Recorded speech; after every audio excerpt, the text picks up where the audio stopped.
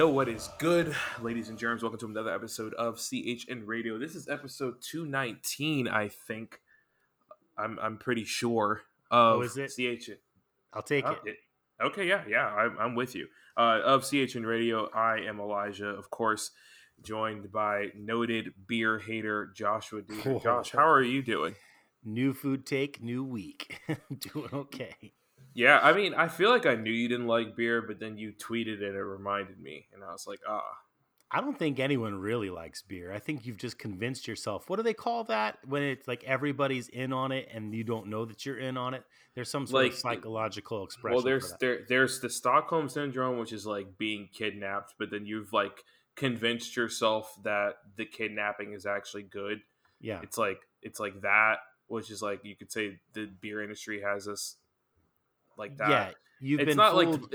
Because look what's happening is you're having this adverse effect of getting drunk, and you lose all common sense when you're drunk. So then of course you think that what's happening is good, but actually it's poison. Okay, I will say this: I'm not like a teetotaler or anything. I'm not drunk. I'm drinking a raspberry hibiscus ale, and it tastes good. Yeah, it's just a single beer. I like cider better. Okay, well, that's okay. Okay, that's fair. That's fair. Is that a little more reasonable? It's reasonable. I mean, it's reasonable to me because I like sours. So I'm closest to you. I'm basically like kombucha with sugar, and then that's a cider for you. All right. Yeah. Anyway, be sure to subscribe wherever you get your podcasts, all that kind of jazz. For more beer talk. Yeah, for more beer talk. I've been manually trying to tweet out these podcasts because Mr. Twitter man it's ruined everything. If anyone wants, and this is a complete aside, and I'm going to just say this quickly. It's a plug of another podcast that is not related to this at all. But there's a history podcast by two very left leaning comedians. They just did their 600th episode. It's actually 2 parts and it's 3 hours and it's insane because it's all about Elon Musk. And after listening to that over the course of the last 2 weeks, everything about Elon Musk makes sense. Like everything.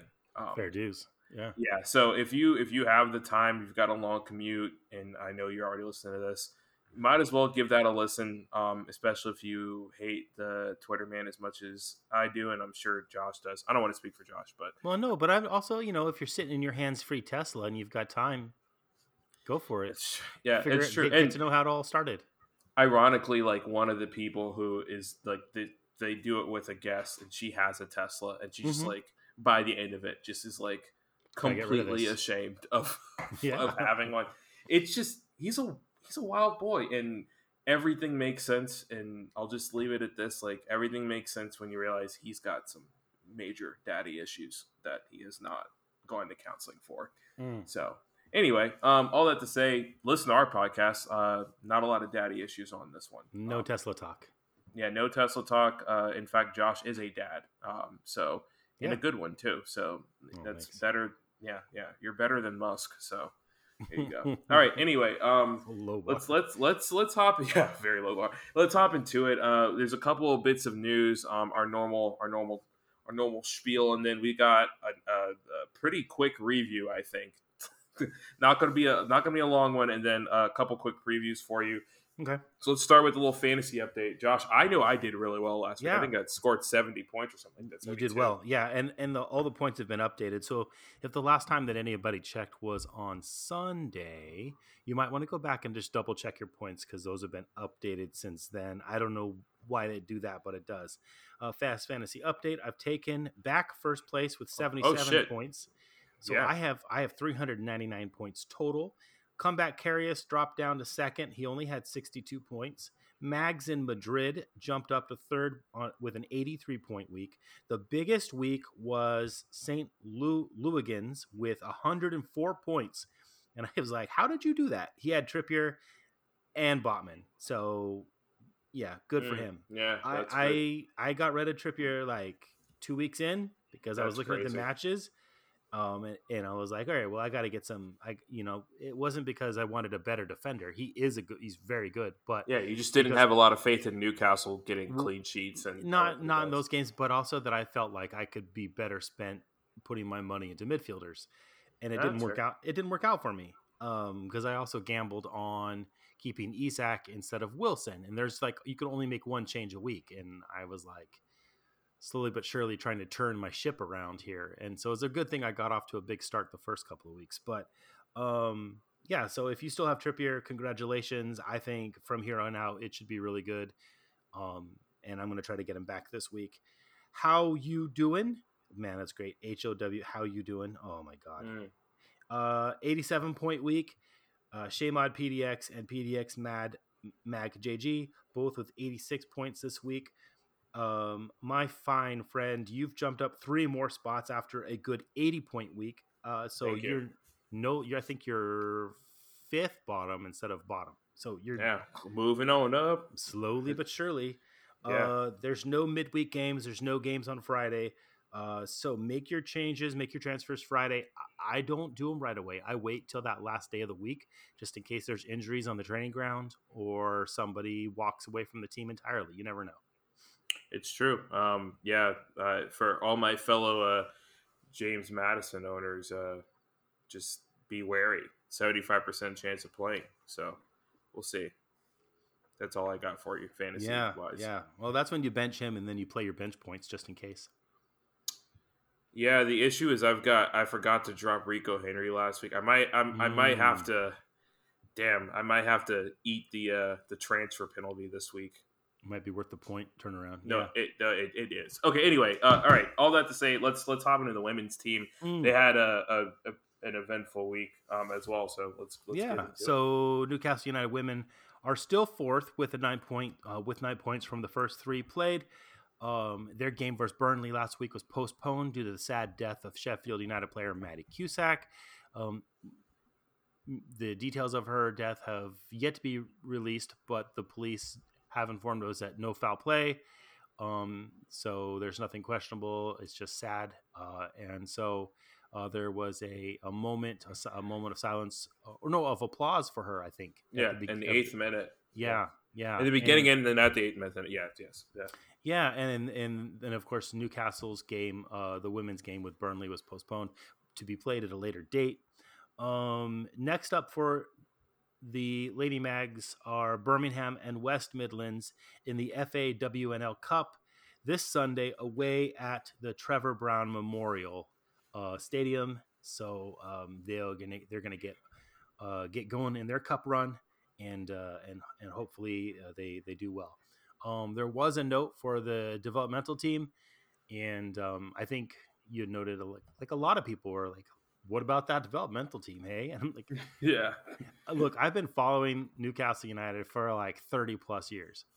At no point in my fandom has anybody other than like myself taken a look at how well the developmental team has done. So, well, I'll say this.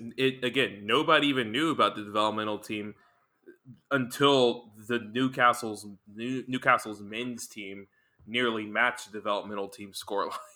Yeah, like that was the only reason that the developmental team won 9-0. And the fact that I was starting to see tweets about the women's developmental team in midway through the Newcastle match, I was like, why the hell are people asking if we're going to do as well as the women? I was like, I know they didn't play today. And then I go to the women's Twitter and I was like, we're talking about the developmental team. Oh, and they won 9-0. Okay, I could see why people are asking if Newcastle are going to do as good as them. Okay. The developmental team won. There was some braces in there. So they got some names on that team. I'll leave it at that. And then kind of moving on real quick, Newcastle announced a partnership with American company BetMGM, who, if you're American and you're in a gambling state, you've probably heard of them and their Jamie Foxx commercials where Jamie Foxx is placing bets, and we're in a dystopian hellhole. Newcastle's got a partnership with them, which I don't understand how that's not conflicting with the Fun 88 partnership that still is in existence and still is set to exist beyond this year. But cool, I guess. I guess the only justification is that Fun 88 is a Chinese company, and I think you can only use their services in China. And BetMGM is moving to the UK this season, so I'm sure, whatever, cool. Take the money while you can, because the wicked whisper I'm hearing is they're going to change. They're going to change that, right? Like soon, maybe next year or something. You won't be able to take money from betting companies. Yeah. Take as much as you can. Yeah, and also they're all money's dirty money. So yeah, that's a whole other podcast. But I'd say this is just a really just depressing anti-capitalist episode of CHN Radio. But all that to say, the good news is that Newcastle made history. Josh, I don't know if you heard. Well, actually, you did hear, because I think you were listening to the match. Yeah, Newcastle beat Sheffield away 8-0. There's a lot of history that was mentioned. It's the first time there's ever been 8 different goal scorers in a Premier League match. It's the first time. It's the best away performance in Newcastle club history. It almost was the best away performance in Premier League history. 1 goal off. Leicester has that record. But again, historic day for our Mags. And I'm not going to say I called it, but I did say that I think Newcastle. You had more encouraging words. I did. I said that it'd be a pretty comfortable win, and when they made subs, the subs would just come in and tack on a couple extra goals, and that's exactly what happened. I just wasn't expecting it to be a 3-0 at the half. So, yeah, and it was like a few more and a few more and a few. Did you see Leicester's tweet? They tweeted. Oh yeah, no, that was hilarious. I was going to bring it up. Yeah. Oh, sorry. Well, you have to say it. No. I was just going to bring it up in general and ask if you'd seen it. But since you brought it up, go ahead and let the people know what it was just few. Yeah, few. Basically, yeah. Thanks. Yeah, I think that's really funny because did they won 9-0 or did they lose 9-0? I think they won 9-0. Yeah. Pretty sure. Yeah. It would be even funnier if they were the recipients of the 0-9 thrashing. I didn't look that up for historical context, but I just thought that the tweet was really funny. Yeah, it was. They beat Southampton 9-0 in 2019. And there's your record. And it's actually technically joint. Well, I think someone surpassed the actual total goals. I think someone won 12-1 last year or something like that. But yeah, it is the biggest away win in the history of English top flight football. So 2019. Yeah, that's a tough one if you're Sunderland to be a part of. Luton better watch out. Yeah, I mean, Luton better watch out. But I mean, that I'm just out of curiosity. I'm just going to read the Sunderland team because this doesn't make sense as to why they lost. Angus Gunn in goal, Bednarek, Yoshida, and Vestergaard were their 3 center backs. Jan Valeri, well, that's a name that I hadn't heard in a minute, as the right wing back. James Ward-Prowse, Oriol Romeu, Pierre-Emile Højbjerg, Ryan Bertrand, Danny Ings, and Nathan Redmond was that Southampton team. Oh, they had an early red card. Okay, that makes sense. Ryan Bertrand got sent off in the 12th minute. Okay, that kind of makes sense. You know who also was in that match, though, from the Leicester perspective? Who? Two names that might be of interest for Newcastle folks: Ayoze Perez and Harvey Barnes. Oh, both started that. And James Maddison? That must have been Ayoze Perez's first year there. October 2019. Yeah, I think so. Mm-hmm. Yeah, but yeah, I mean, a very typical Leicester team up until they basically like kind of the typical Leicester team you saw until they got relegated. Schmeichel, Pereira, Johnny Evans, Sionchu, Chilwell, Ndidi, Perez, the whole 9 yards, I guess. All right. Anyway, let's get into the match itself. We're gonna start with a little bit of the old 3 words, which were positive. So a few to talk about. Eric Schmidt says blades need sharpening. One lost muffin says completely, totally speechless. Kim Avery says magpies blunt blades. That's a pretty good one. Joe Avery, feckless blades battered. And also, I don't know if you want to do this, Josh, but Kim and Joe, I've met them in real life. Lovely people. They actually compete with each other to see who comes with the better 3 words. So I think we should just decide which one is better. Okay. So the Feckless blades battered or Magpie's blunt blades? Which one? Feckless blades battered. Yeah, I've never heard of the word feckless. So that's a good one. It's a good one. It's more, yeah. Well, because of that, I appreciate that. Let's do that one. Yeah. Joe wins this round. Stork9 says 8 is enough, and Malcolm McDonald, it's not the actual Malcolm McDonald, says 8 is enough as well. So, yeah. So that's the 3 words. The actual Malcolm McDonald. He's just not. It's not Malcolm. We're not giving that clout to that guy. So, all right. So, real quick, Josh, do you have any 3 words you want to? Yeah. That's the way. Oh, that's the way. I like it. Yeah, I'm all for it. Okay. So real quick, go through the old lineups, and then we'll probably quickly. We're not going to go through every goal. Watch the highlights. Like it was honestly, if you have Peacock, watch the entire game again. It was genuinely a pleasurable game to watch. Like the movement from Newcastle was great throughout the entire match, but it's not important. So yeah, from the Newcastle side, Nick Pope in goal, Dan Byrne at left back, Sven Botman, Fabian Schär, Kieran Trippier, standard back line. Elliot Anderson got the start in this one with Bruno in the middle, with Sean Longstaff as well. Harvey Barnes with the start, Cal Molson and Miguel Almiron. Again, somewhat expected rotation given that they also played last week in the middle of the week. We talked about that. And then for Sheffield, kind of our suspicions were I guess confirmed in terms of, I think we were pretty spot on in some of the guys we thought would make appearances.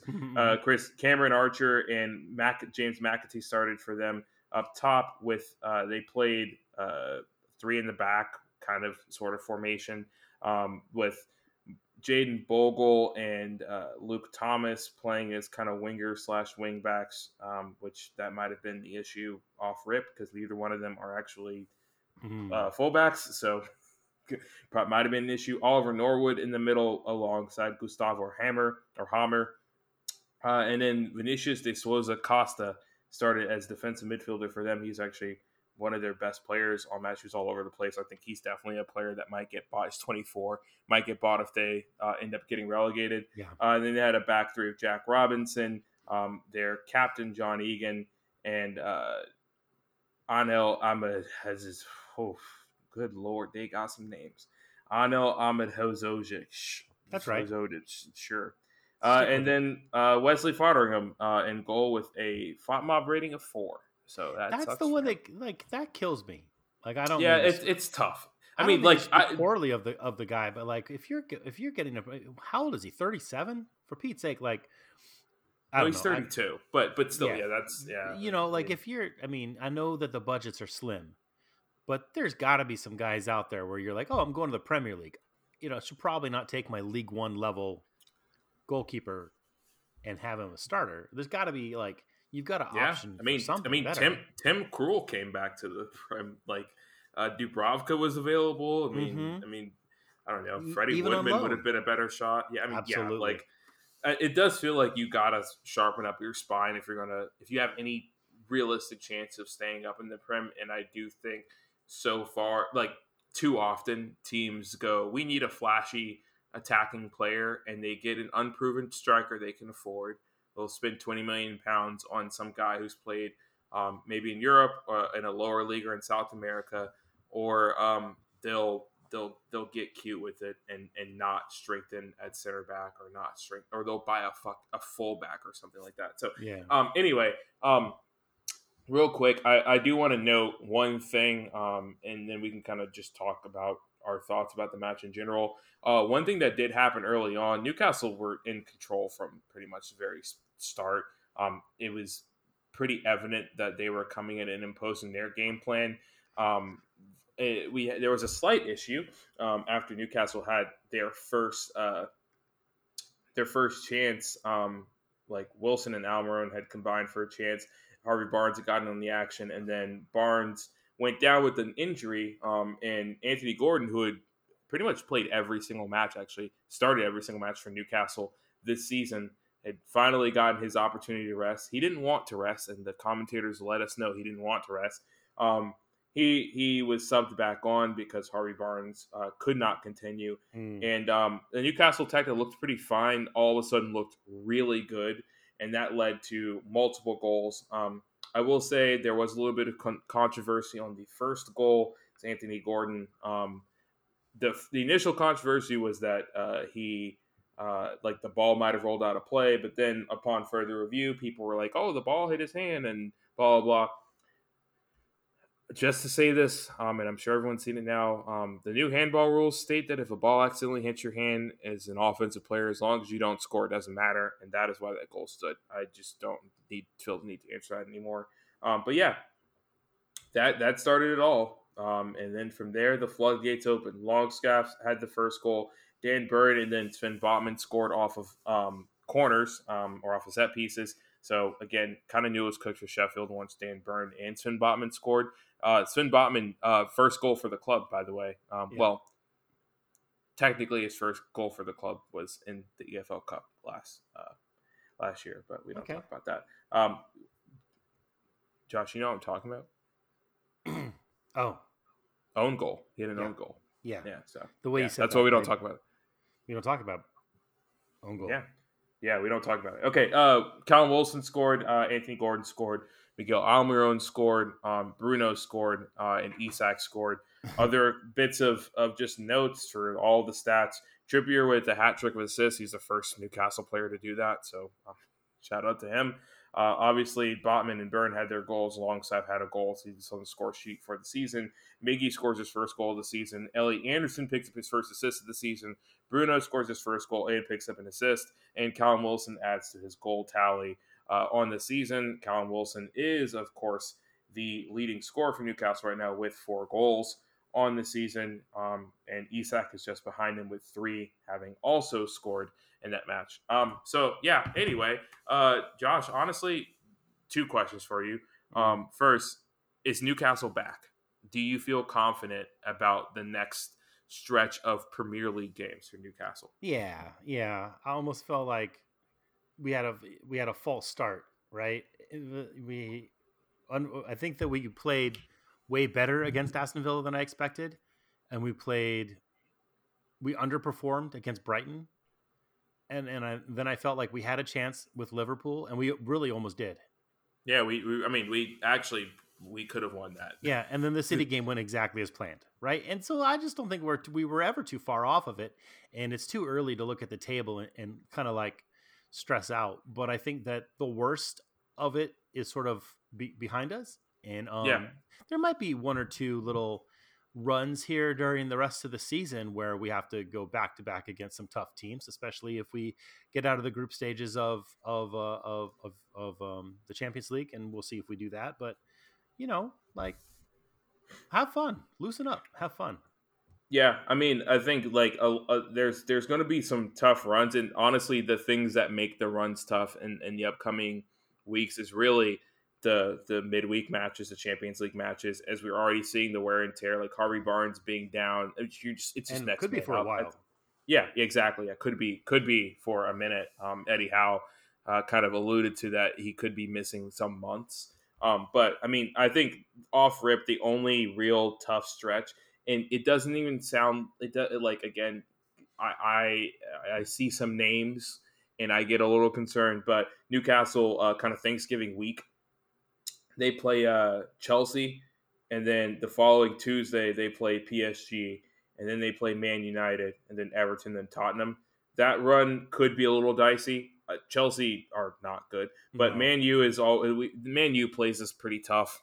We kind of talked about that. We kind of finally gave it to them at the end of the last season. Everton I'm not worried about, but Spurs actually look pretty good. And then right after that, we have Milan.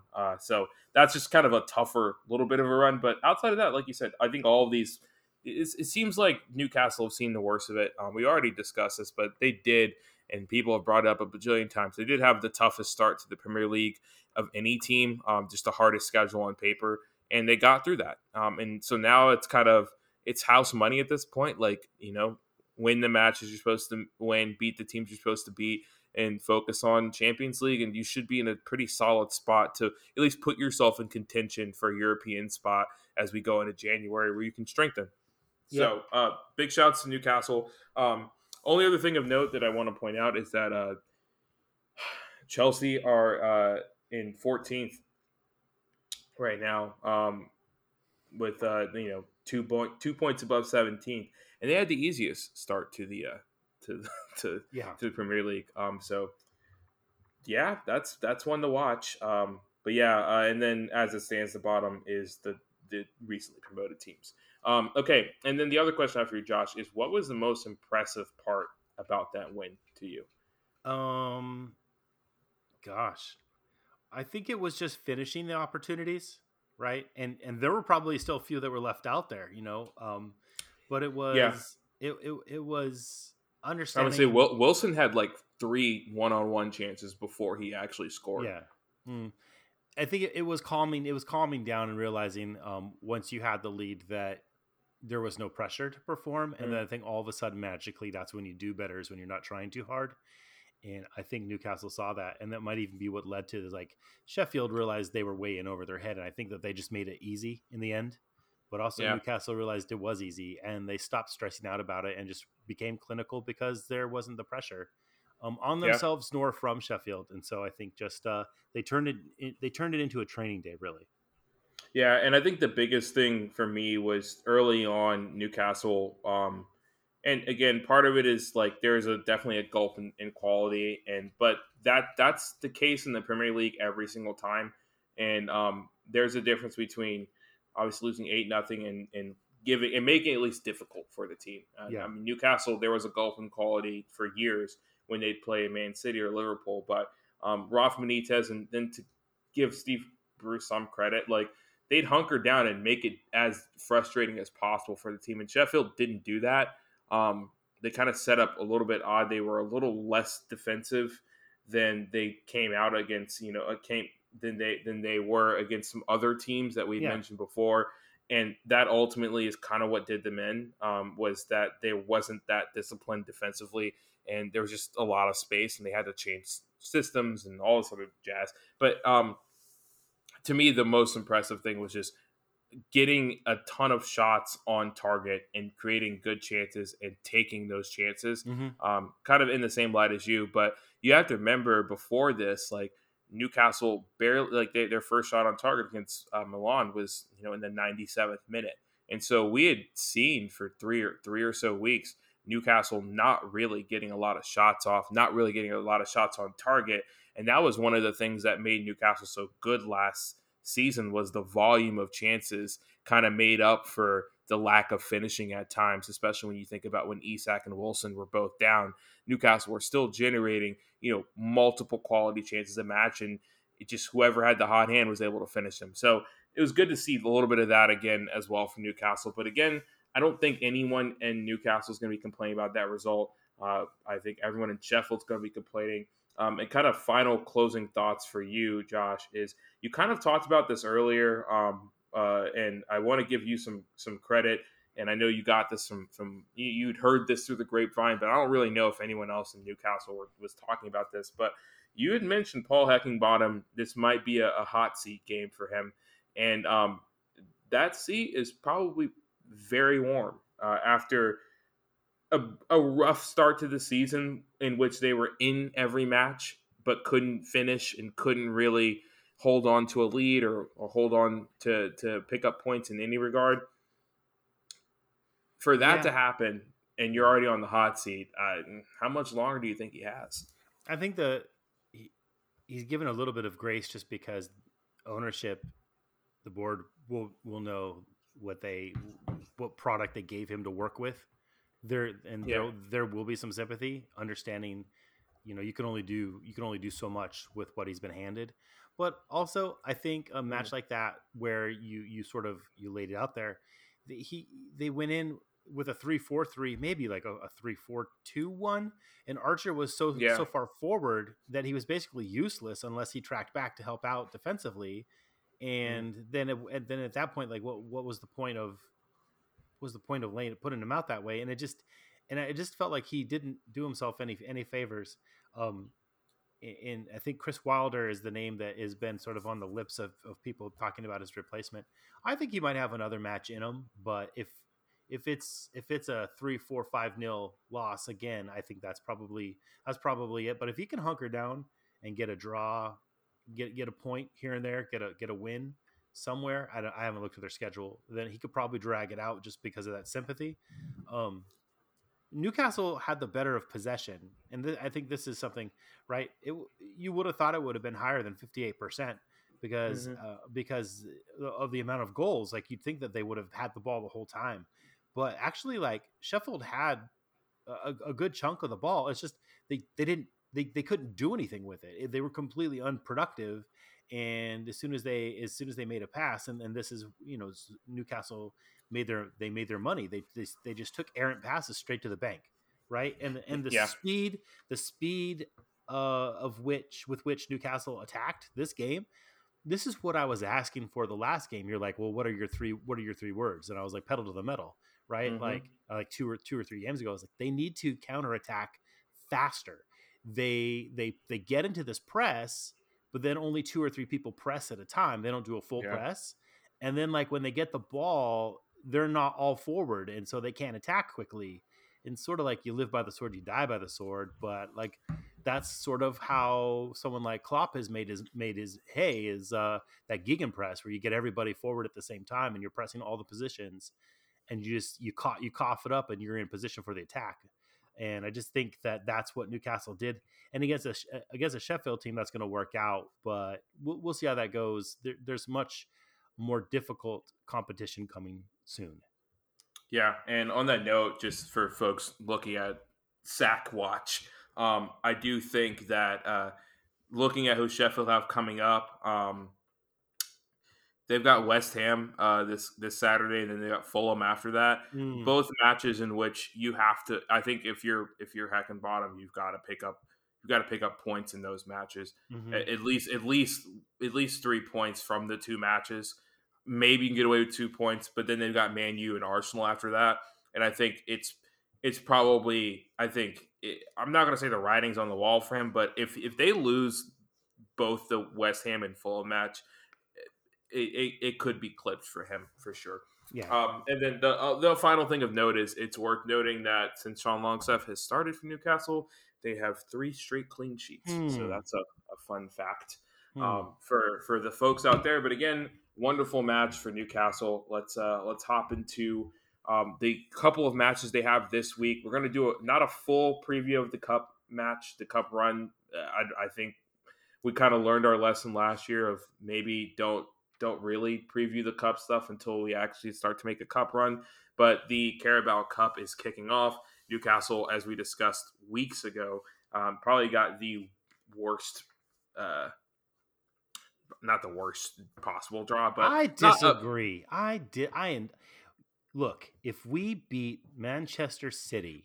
Yes, it's a clear path. Like, it's an easier path to the final. Yes, you'd likely have to play them regardless. Anyway, But yes, that being said, for your first round, there are teams in the Prim that drew League One sides. And again, that doesn't mean anything for Newcastle because they drew a League One or League Two side last year and still lost. So yeah, it doesn't matter. On the flip side, Manchester City's schedule is absolutely packed.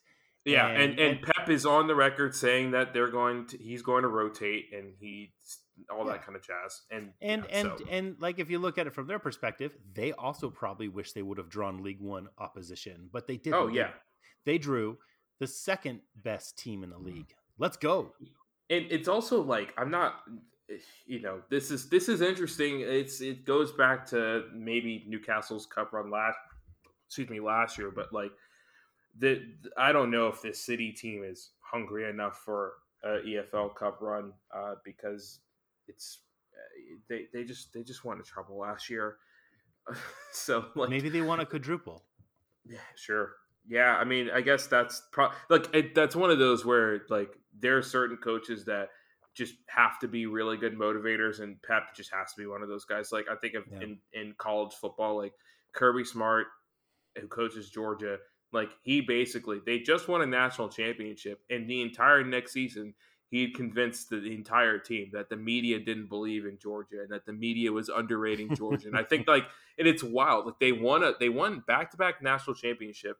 as like the clear favorite to win the national championship. And every single one of those players, when they were interviewed, were like, "You guys didn't believe in us. The media didn't believe in us," and everyone was like what? No, everyone believed in you guys to repeat. Like anyway, all that to say, I'm sure that there's going to be some motivation for Man City. Probably as soon as you listen to this podcast, the match is going to happen. It's a morning. It's a 9 a.m. Eastern start for folks in on the East Coast and in America, even earlier in the day, or even I guess it's later. And it's in the on day. ESPN Plus, and I Yeah, think BBC Sounds 5 Live will be having yeah, live yeah. coverage as it goes through. So there's ways to, and then I think Newcastle.com. I think your John Anderson and I think that there'll be radio coverage as well. So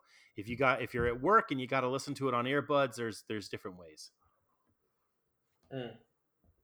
Facts. Lot of injuries in this one. A lot of injuries. First and foremost, we'll just go through it. Kevin De Bruyne still dealing with the hamstring injury. We talked about this already on this pod because we're fantasy guys now. Bernardo Silva is going to be out. John Stones is going to be out. Kyle Walker is going to be rested. There were a few players that Pep said he's not playing. Kyle Walker is one of them. Sorry. Still, just go. I'm using the Shields Gazette instead of the normal injury stuff that I normally use. Ruben Diaz is also going to be arrested. Rodri is going to be he got sent off in the Forest match. I don't think people, I guess no one really realized that because no one was paying attention. But it was a straight red, and because that was a league match, he's going to miss this cup match as well. So he's going to be out. Kovacic is going to. He was dealing with a bit of a knock, so he's kind of questionable. Joelinton is injured, which I don't think we actually talked about, but he's been injured since the international break. Harvey Barnes, obviously, we already talked about. Joe Willock is still out, and Emil Kraft is obviously still out. And I think that's it. But yeah, 11 total players between the two sides confirmed to likely not be playing. Again, Kovacic could play, but it's not worth it. Yeah. If you're them. But yeah, again, quick preview. This is kind of a different direction. I don't think we need to spend time talking about how good Manchester City is. I do think this is probably the first time this season that we're going to see true rotation from Eddie Howe. And by true rotation, I think some of the players that we saw in the preseason and then some of the new acquisitions, I think will have an opportunity to play. Are there any players that you're kind of hopeful get a run / excited to see play, Josh? And again, worth noting, we did see Tino Livramento play as well as Lewis Hall, so we finally got to see them play with some extended amount of time. So you'd imagine they're probably going to be in the mix for this as well. Yeah, there's a handful of players, of course. One of which I'm really curious to see if he gets some playing time is Lewis Miley. Oh, that was going to be my pick as well. I think. Oh, fair, yeah. No, yeah, go ahead. And probably for the same reason, just because I think this is a rare opportunity to see him. I'm under the impression that Howe really wants to go slow with him and go slow, i.e., inject him straight into a substitute role against the team that did the triple last year. But yeah. I think he's going to be a sub? I think he's going to start. He very well may. I mean, like if you think about it, he's the only other player we've seen in preseason until now that has played in the same role that Bruno's played in, and Bruno has started almost every single match. Yeah. So I think that as that sort of shield to the back line, I could 100% see him starting, especially when you have PSG a week from today as we're recording this. So. Well, I'm looking forward to that one too. Yeah. Yeah. But yeah, you got Lewis Miley. Anyone else you're kind of excited to see get a bit of run? Just maybe some of that. How much did we spend on those fullbacks this summer? 12? Yeah. Well, 30 million on one, 45 million on the other. So so both. There you go. I'd like to see them both. Yeah, I would agree with that. I'm honestly, I kind of seen. I'm actually a little bit more excited to see Lewis Hall, just because I I kind of know Tino Livermento's got to be good. I've seen him play before. It's obviously been a while for him, but Lewis Hall is someone who's been intriguing just because he actually one of his best matches last season was against Newcastle, and it was just like, who is this kid? And so I'm curious to see him get a little bit more run. And there's still like some questions to be asked of him Mm-hmm. as to what is his best position. And so I love seeing that come to fruition. And I love that journey with Elliot Anderson as well, where it was like, is Elliot Anderson like he's been playing as a cam? We don't really have a cam in our system. Is he going to be a winger? Is he going to be in the midfield? And so I love kind of seeing that self discovery. So I'm excited to see both of them play. And I think, as far as like youngsters, I think those are kind of the only two that I'm super interested in seeing. Elsewhere, I do want to see Tonali put in another pretty solid shift. So I'm curious to see how he does as well. But big match. I'm sure Lascelles is going to play, and probably Paul Dummett as well, just given how thin we are at center back. So, Josh, do you want to make a prediction? I mean, we don't have to, but I'm just. I think City win it in added on. No, fuck, man, I don't know. Like, there's every opportunity Newcastle could. It just seems really unlikely. I think it's one of those where I don't think it'll be for a lack of trying, but I just think that City, like that whole from top to bottom, that organization, they just understand how to get to the final game, if that makes sense. Like, and not, or the final day or final game, however you want to put it. It's like they know what they need to do to move on in the EFL Cup. And I still don't know if Newcastle really know what they need to do. Like, not like they've done it. They had a cup run, sure, whatever. But I don't think they all are on the same page as to what it takes to actually just go and get the job done and advance in the cup on a consistent basis. And so that's why I'm like, I could see us losing this like 2-1 just because certain guys don't know what they're doing. They're not up for it. And we're going to be rotating guys in who haven't really played this season. We have no idea like what Eddie Howe has envisioned for Tino Livermento or Lewis Hall. Like, we have an idea of what fans think they should be doing. But I mean, this past week, this past match was the first time we saw Livermento played as a right back. He was a winger in his previous substitute appearance, coming on for Miguel Almiron. And same with Lewis Hall. Like, we don't actually know what the plan is for them, and so this is kind of the first time we get to see them in action. So we'll see. Yeah, it's interesting to see who will be plugged in the center defensive role as well. Do they give Shar and Botman a break, and then what do we get? Do we get Paul Dummett and Jamal Lascelles? Like, yeah, I think that's got to be the move. I would be shocked if Dummett and Lascelles aren't the center back pairing tomorrow. Yeah.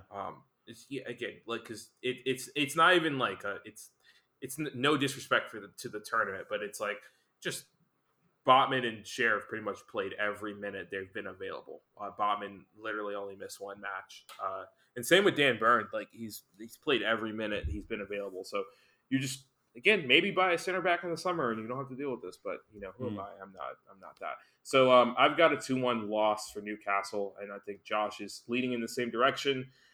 And then Newcastle this weekend will be playing Burnley. I believe this one is actually at Turf Moor. I'm going to double check real quick.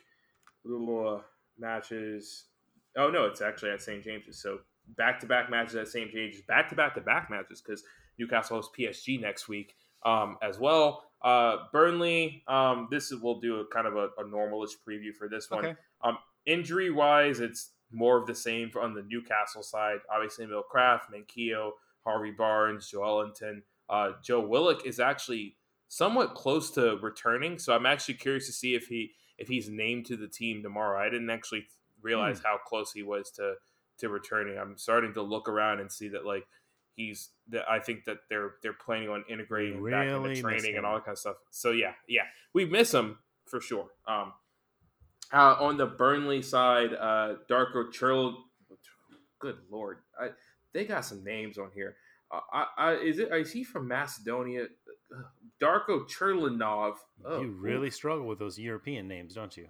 yeah. Oh yeah. For sure. He's out with a sickness. I yeah. He's been sick since With a August sick. 25th. Look, it's all it says. He's been sick since August 25th. So like, I don't know what the hell Buddy's got, but it is wrecking him for sure. Hajmar Ekdal, which that's an interesting name. That's like it's like a FIFA career mode deep cut from like 3 years ago. Johan Berg Goodmanson is also injured, and then Michael Oh, is Obafemi. he? Yeah, Is he? he's got a Okay. muscle injury. I think he picked up a knock in the Man United match. He played only 20 minutes in that, so I think he got subbed off. So anyway, so Burnley missing some key players. Not the best start to the season for Burnley. -9 goal differential. Only scored 4 goals this season. Have no wins, 1 draw, and 4 losses, with only 1 point.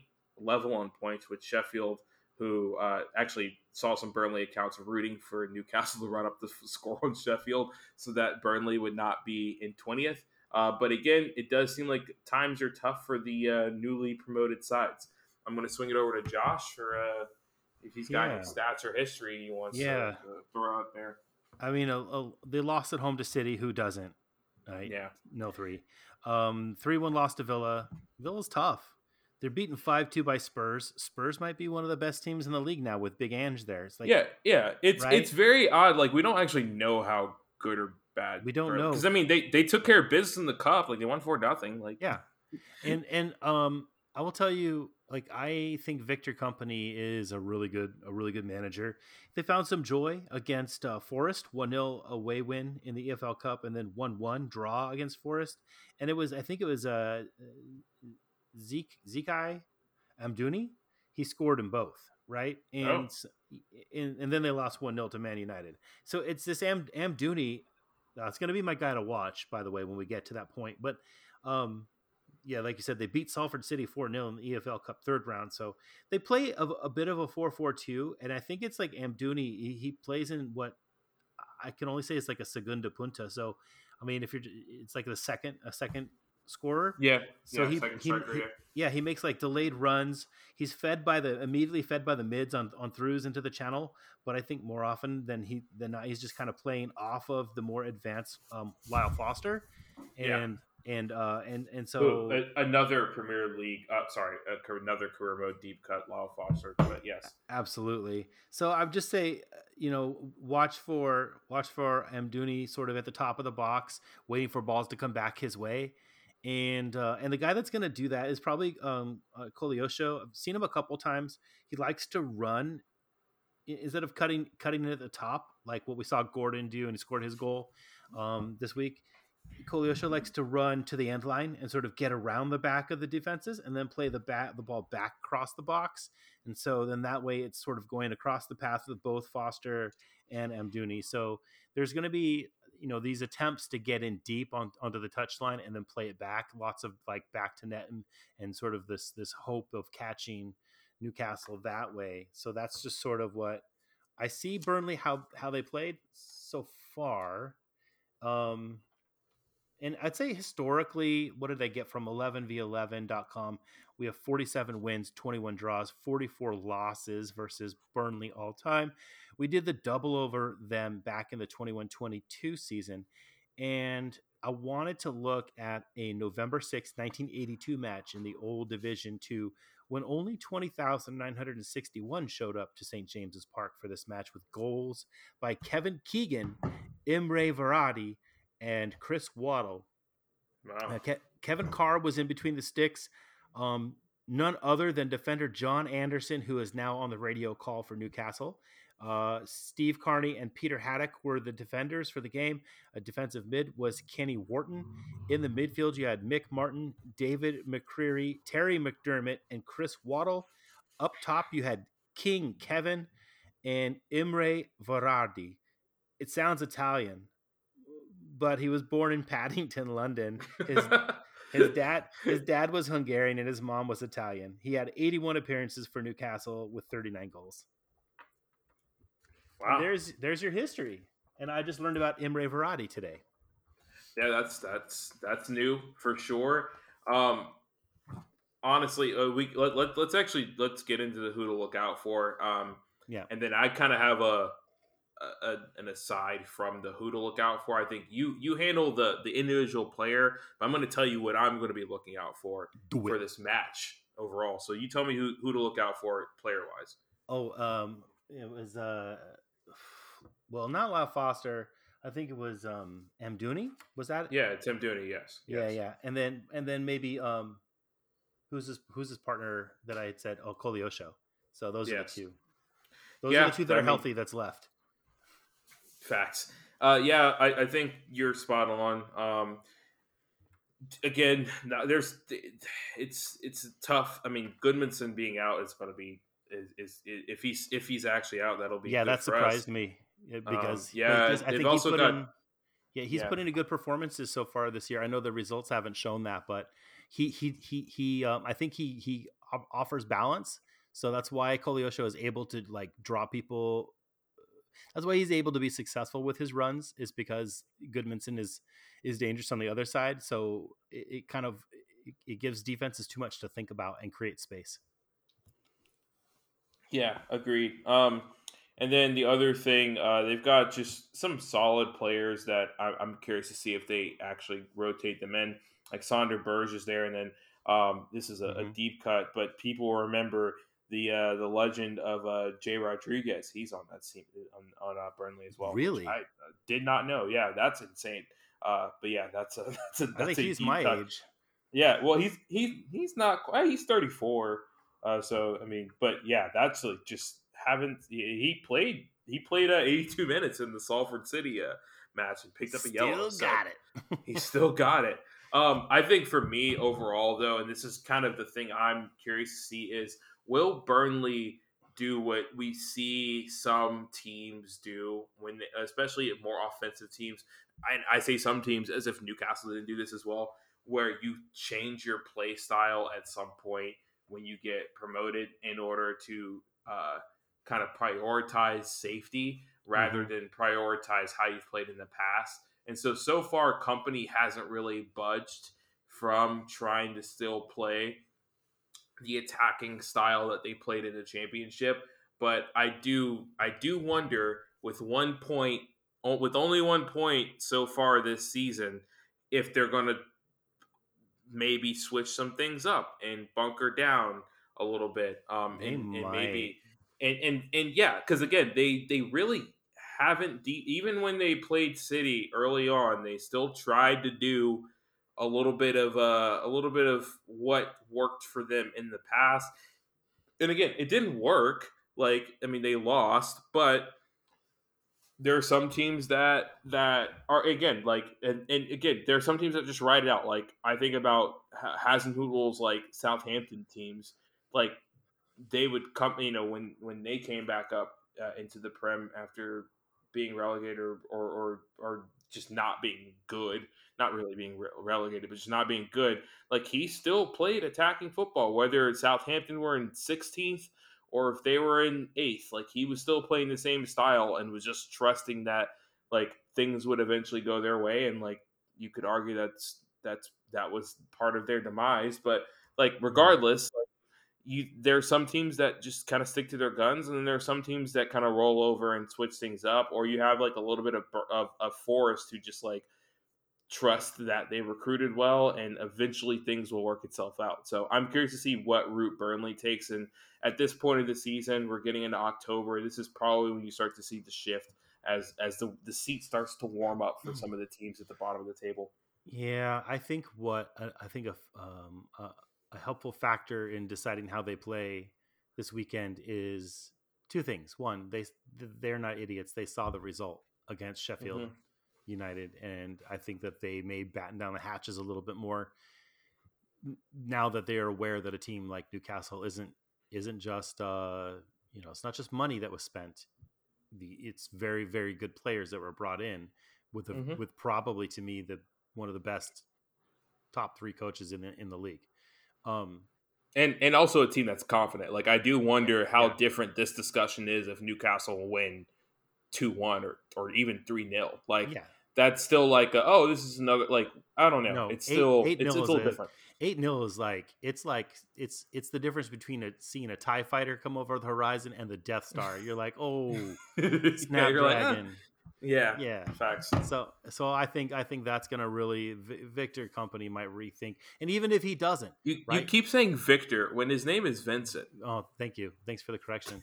I appreciate that. Vincent Company. Vincent Company. That's right. From Belgium. From Belgique. Yeah.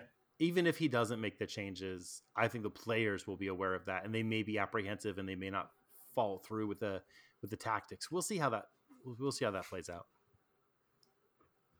For Vincent. I'm just curious to see. Yeah, the response and all that kind of jazz. Like I you don't really care. Like, I mean, I don't think Man City care that much, but if the only reason you're not at the bottom of the table is because Newcastle eviscerated another team around you, you're probably going to be a little bit worried about how good Newcastle look.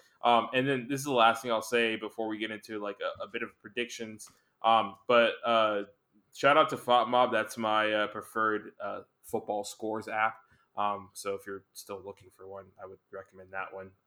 Anyway, they still actually have a Vincent Company's market value on here. So in case anyone was wondering, he's worth $5.2 million. So okay, just a weird quirk that's still there. All right, predictions, Josh. What do you got? 3-1 Newcastle.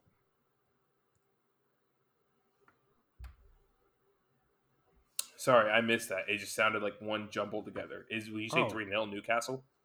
Did my audio drop? Can you hear me now? Oh, I can hear you now. Fine. It just for some reason it sounded like sped up there. It could be completely normal when I edit this, so who knows? But that's 3 podcasting, baby. Goals to 1 goal for Newcastle. I don't think Burnley's going to score. I think it's going to be 3-0. Okay. Yeah, I don't know. It's just. I think there's gonna be a wacky wild moment. They may even get the first one, and then we're like, what the duck? And then turn it around on them. 3 straight clean sheets for this back line makes it feel like the back line we saw, in around this time last year. I want to be wrong. Like Sven Botman and Cher are. Yeah, I know you want to be wrong, but I'm just giving you my justification for why I don't think Burnley will score. I think that this back line is, as much as I hate Dan Burn at times, they're really good. And it's, they just got it figured out. Like, I think they just know each other so well at this point that it's tough. All right. You got anything else? I think, no, for previewing 2 matches and reviewing one, we did pretty well. We covered a wide range of topics and still managed to fit some bullshit in there. So well done. That's true. Facts. Oh gosh. Water went down the wrong pipe. All right. Well, that's it for this episode of CHN Radio. If you've listened this far, set your fantasy lineup. Yeah. Or at least start paying attention, or set a reminder to set your fantasy lineup. But yeah, that's been another episode of CHN Radio. I am Elijah. That was Josh. Away the lads. It's cold up there in summer. It's like sitting inside a fridge. But I wish I was on the quayside, looking at the old town bridge. I'm coming home, Newcastle. I might as well have been in jail. I'd walk the streets all day. I'll need for a bottle of your own brown ale. I'm coming home, Newcastle. If you never win the cup again, I'll brave the dark at St. James's Park. If the Gallagher end in the rain, I'm coming home.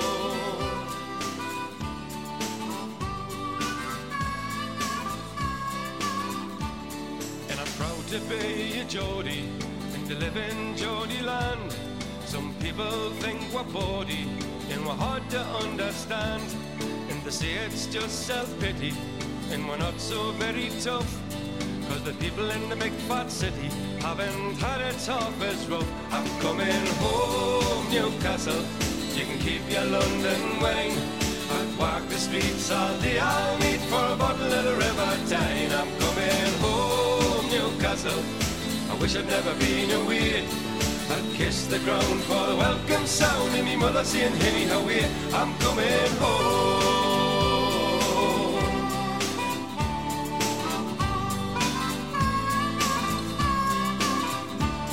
Then I miss the old blind busker who stands at Fenwick's door.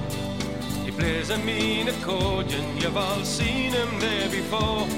And I love the Geordie heroes, there's so many famous names, like Lindisfarne and Gaza, Brendan Foster and the Gateshead Games. I'm coming home, Newcastle, I might as well have been in jail. I'd walk the streets all day, I'll need for a bottle of your own brown ale. I'm coming home, Newcastle, if you never win the cup again.